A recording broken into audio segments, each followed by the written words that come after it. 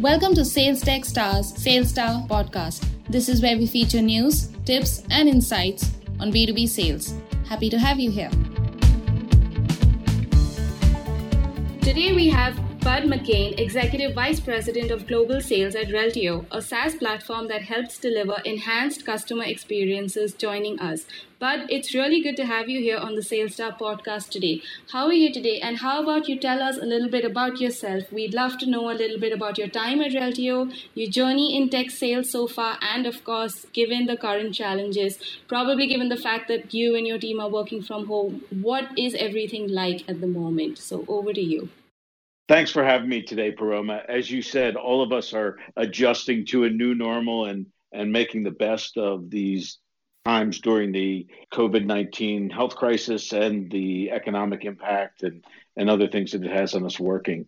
For me, as you said, Bud McGann, I'm the Executive Vice President of Sales and Field Operations for Reltio, and I've spent the last 25 plus years selling technology, primarily software, to B2B, B2C, and B2B2C companies spanning almost every industry or vertical that you can think of rather than just a focused approach. In 2003, I transitioned from the typical legacy on-prem perpetual software license type organization to do my first SaaS company, a multi-tenant SaaS, and I've been doing that ever since for the last 17 years. Probably the most interesting during that time was I joined a company called SuccessFactors. We took that company from $10 million in annual recurring revenue to over $1 billion. But during that time, we were hit smack in the face with 2008 and the economic downturn, during which time we retrenched and thought about our value proposition and really honed in on that and went back to market with a much better understanding of the value and telling that story to customers. And I wound up leading teams for about the next 5 years, growing an average of 75% year over year for some of the largest teams in the company. In January, I joined Reltio in January of 2019, and I was just super excited by the people, the technology, and the market opportunity we have based on the customer experience market that we're in now. And it sounds like a very interesting journey, and we are going to obviously try and grab some of your tips, given that you have gone through one recession and we are currently going through another one, and every business, especially every tech sales and marketing team, is currently struggling through this crisis. So we'll get to that in a while. But before that, given your time and years in tech sales, in B2B sales, and as you said, in B2B, B2C, B2B2C sales, how have you seen the role of the typical salesperson evolve, and how have the typical challenges evolved as well? And what, according to you, are some of the biggest challenges that today's tech salesperson, or especially enterprise salesperson, faces more that the one of yesteryear might not have had to deal with? I spend considerable time, Paroma, thinking about the challenges today's enterprise technology salesperson faces and how that role has changed and how they can be more effective. I think one of the consistencies for an enterprise salesperson, or a couple of the consistencies, is they still need to be good storytellers. They still need to be intellectually curious at heart, and they need to have a passion for providing measurable business value to their customers. That hasn't changed and probably has become far more important. What has changed, I think about a few industries have long had reoccurring or subscription revenue models, but in the past decade, many transactional-oriented businesses have tried to move, everybody's tried to move to that subscription or recurring revenue model. And software was one of the first to accomplish that transition, going to SaaS. That requires a fundamental shift in the way we think about the customer. It's more of an ongoing value-based sales model, which produces relationship and loyalty as a result of delivering that value, where I think in the past, you built relationships, and out of that relationship came building the value. It's almost flip-flop. It requires, at the same time, it requires marketers to now market to customers, not just new prospects. Support and services teams and the relationships have become far more important. I think we work a lot more in the enterprise space, going to market with partners far more frequently. the deal complexity has only grown over time and the integration factors that you deal with. Today, both B2B and B2C buyers travel much further down the respective journeys, the buyer's journeys, without interacting with sellers. Often by the time they engage with the sellers, they just want to see a demo or try a product. So I think it's critical that sellers have done their homework before they get on the phone or in front of the buyers. The sellers still need to ask the same qualification, discovery type questions, but in doing that, they really need to demonstrate an understanding of the customer, their business and the market that they're in, their competitors, and ultimately the customer's customer. Absolutely. That's very interesting observation and insight there. So we'd love to know your specific tips, though, your specific thoughts on selling to Fortune 500 and Fortune 2000 companies. So we do notice in MarTech and sales tech, there are a lot of emerging companies, a lot of new product-based companies, and their core focus or their core goal is to try and have their software consumed by the larger enterprises. So what are some of the biggest strategies or core fundamentals that enable better sales processes here when that is the objective?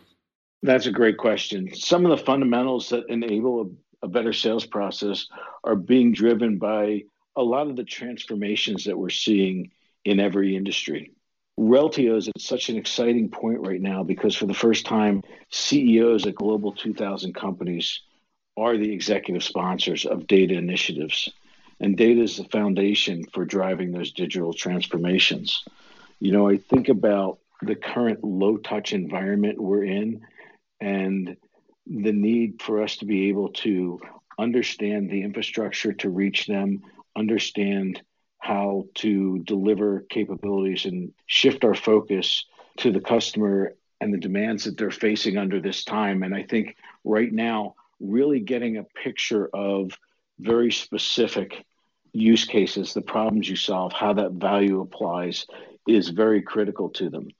For instance, Reltio solves a fundamental business problem. Our cloud native platform can drive connected customer experiences across the entire organization. It's providing tighter interlocks between leaders across functions like sales, marketing, customer service and support, and their digital and data analytics architects and IT counterparts to kind of power those transformations. I'm sure you're familiar with GDPR, and you probably know about CCPA, which was rolled out January 1st in California. Mm-hmm. It looks like other states will adopt it. And so also understanding the challenges of delivering our solutions well, understanding how to stay in compliance, get the right people, the right information while staying in compliance with the various regulations is critical for us. So I believe, one of the biggest strategies is to enable our teams with really good customer data and really good use case data about what we can deliver to them. Absolutely. So obviously, given all of these changing trends, these changing fundamentals as well, there are a few core basics that remain the same, but then certain things have changed. We have been talking about how marketing is more data driven, sales is more data driven, and basically everything around is data driven. It's all about data. For example, so what according to you are some of the biggest changing priorities for sales leaders today? How according to you is sales tech or maybe MarTech evolving the environment and changing how the C-level in both these teams address their plans and goals today? Personally, I started at Reltio a short time before we got a new CMO, and we both saw eye to eye on the importance of the interlock of constant communication, of having our teams very aligned around this. And the evolving sales tech environment, it's evolving super quick. So is the MarTech and customer success tech stacks. It almost feels like they're proliferating with acronyms to the point that I'm looking at a bowl of alphabet soup. And then you throw in everything has ML and AI involved in them. But the solutions are still fragmented, and understanding which of these various point solutions to leverage, knowing how to stitch them together, can become very complex. So I think for both C-level sales and marketing executives to accomplish their goals, they need to think about responsive data strategies that improve customer experiences to differentiate our solutions. How does what we're putting in place to support our teams um, not only not add work to them, but how does it enhance that customer's perception or experience with us? Many of us are business buyers and consumer buyers, and we know what turns us off, what makes a terrible customer experience.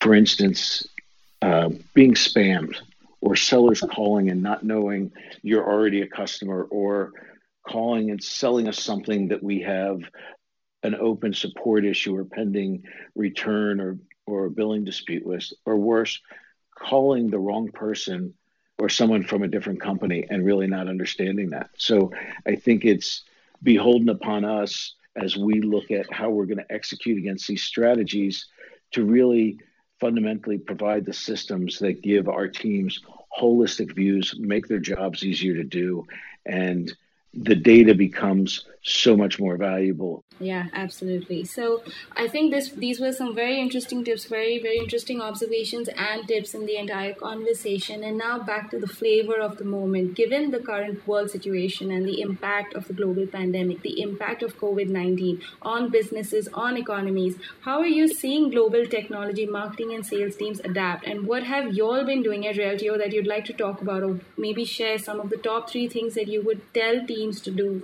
especially since everyone is struggling through this uncertainty? Well, the first thing we tried to do was to understand and get closer to our customers, many of whom are beleaguered in these circumstances, and trying to understand what, specifically their struggles are, what their strategies are on it. Are they trying to exit markets, put things on hold? Are they in a cash flow situation? Are they trying to face OpEx? Are they struggling to reach their people? And understand how we can be flexible and responsive to what they're going through and honor that relationship and that partnership. It's our turn to figure out whether that be extending payment terms or adjusting a subscription with somebody to pause it or to extend it out the back end and shift structures, or simply to understand how we can help deliver when their people are remote all over the place. And, we started as a company, Manish, our founder, has really had this belief that, we all work remotely because Manish wanted to be able to hire the best people and have them work together regardless of where they live. So we've always had a lot of internal tactics and very few people in an office that we've leveraged to both when we're traveling, but also just we were working remotely in home offices. So doing more teleconferences, doing more structured reach out, the types of documents we're sharing and things like that to help facilitate the new environment where we're not face to face and it's low touch. I think none of us know what we're going to return to, but I do think we all agree we're not going back to business as usual whenever this current pandemic is over. We may never shake hands with each other in business again. Who knows?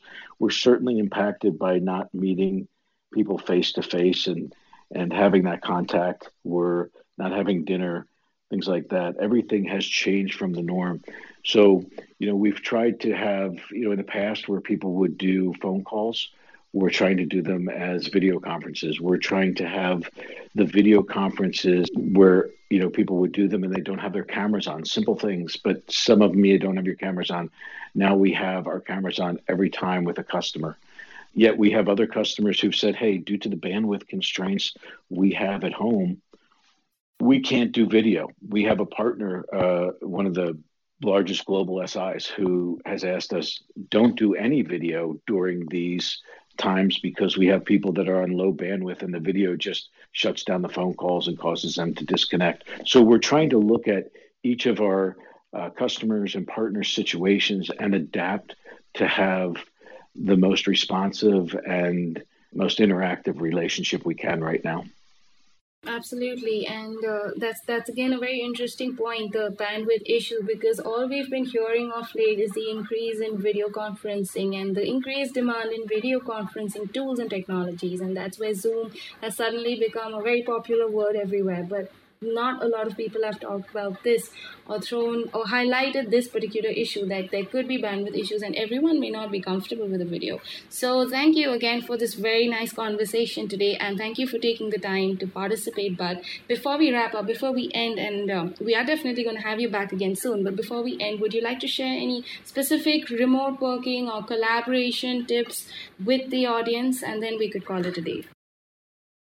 Absolutely. I think, what I try to remember is to keep a routine, to get up, to exercise, to shower, to make sure that I'm on the phone. It's for a while when you're working from home that much, and I'm somebody who's worked from home most of my career, you can forget to schedule in breaks and take time for that. And we're trying to schedule in break times for people where they're not on the phone. We're scheduling happy hours, virtual happy hours, or just sessions for people to slow down and see how we're doing with ourselves and our partners, to just, okay, take a minute, put all the business issues aside. How are you doing? How's your family? Are you overwhelmed with work? Are you financially okay? Are you emotionally? What are you dealing with? Do you have young kids at home and pets? Do you have college students? Are you home alone because and isolated? And so just taking that time has actually brought back a more human and caring element to what we're doing. And, sometimes just remembering to get up and get on the phone and touch base with people. Great. That's again a very nice and interesting and great tip. But thank you so much for your time today, and I hope you have a nice day ahead and stay safe. Given what's going on around us, it's very crucial. Self-isolate and stay safe and enjoy your time working from home. Thanks for having me, Paroma. Have a great day and stay safe. Looking forward to speaking soon.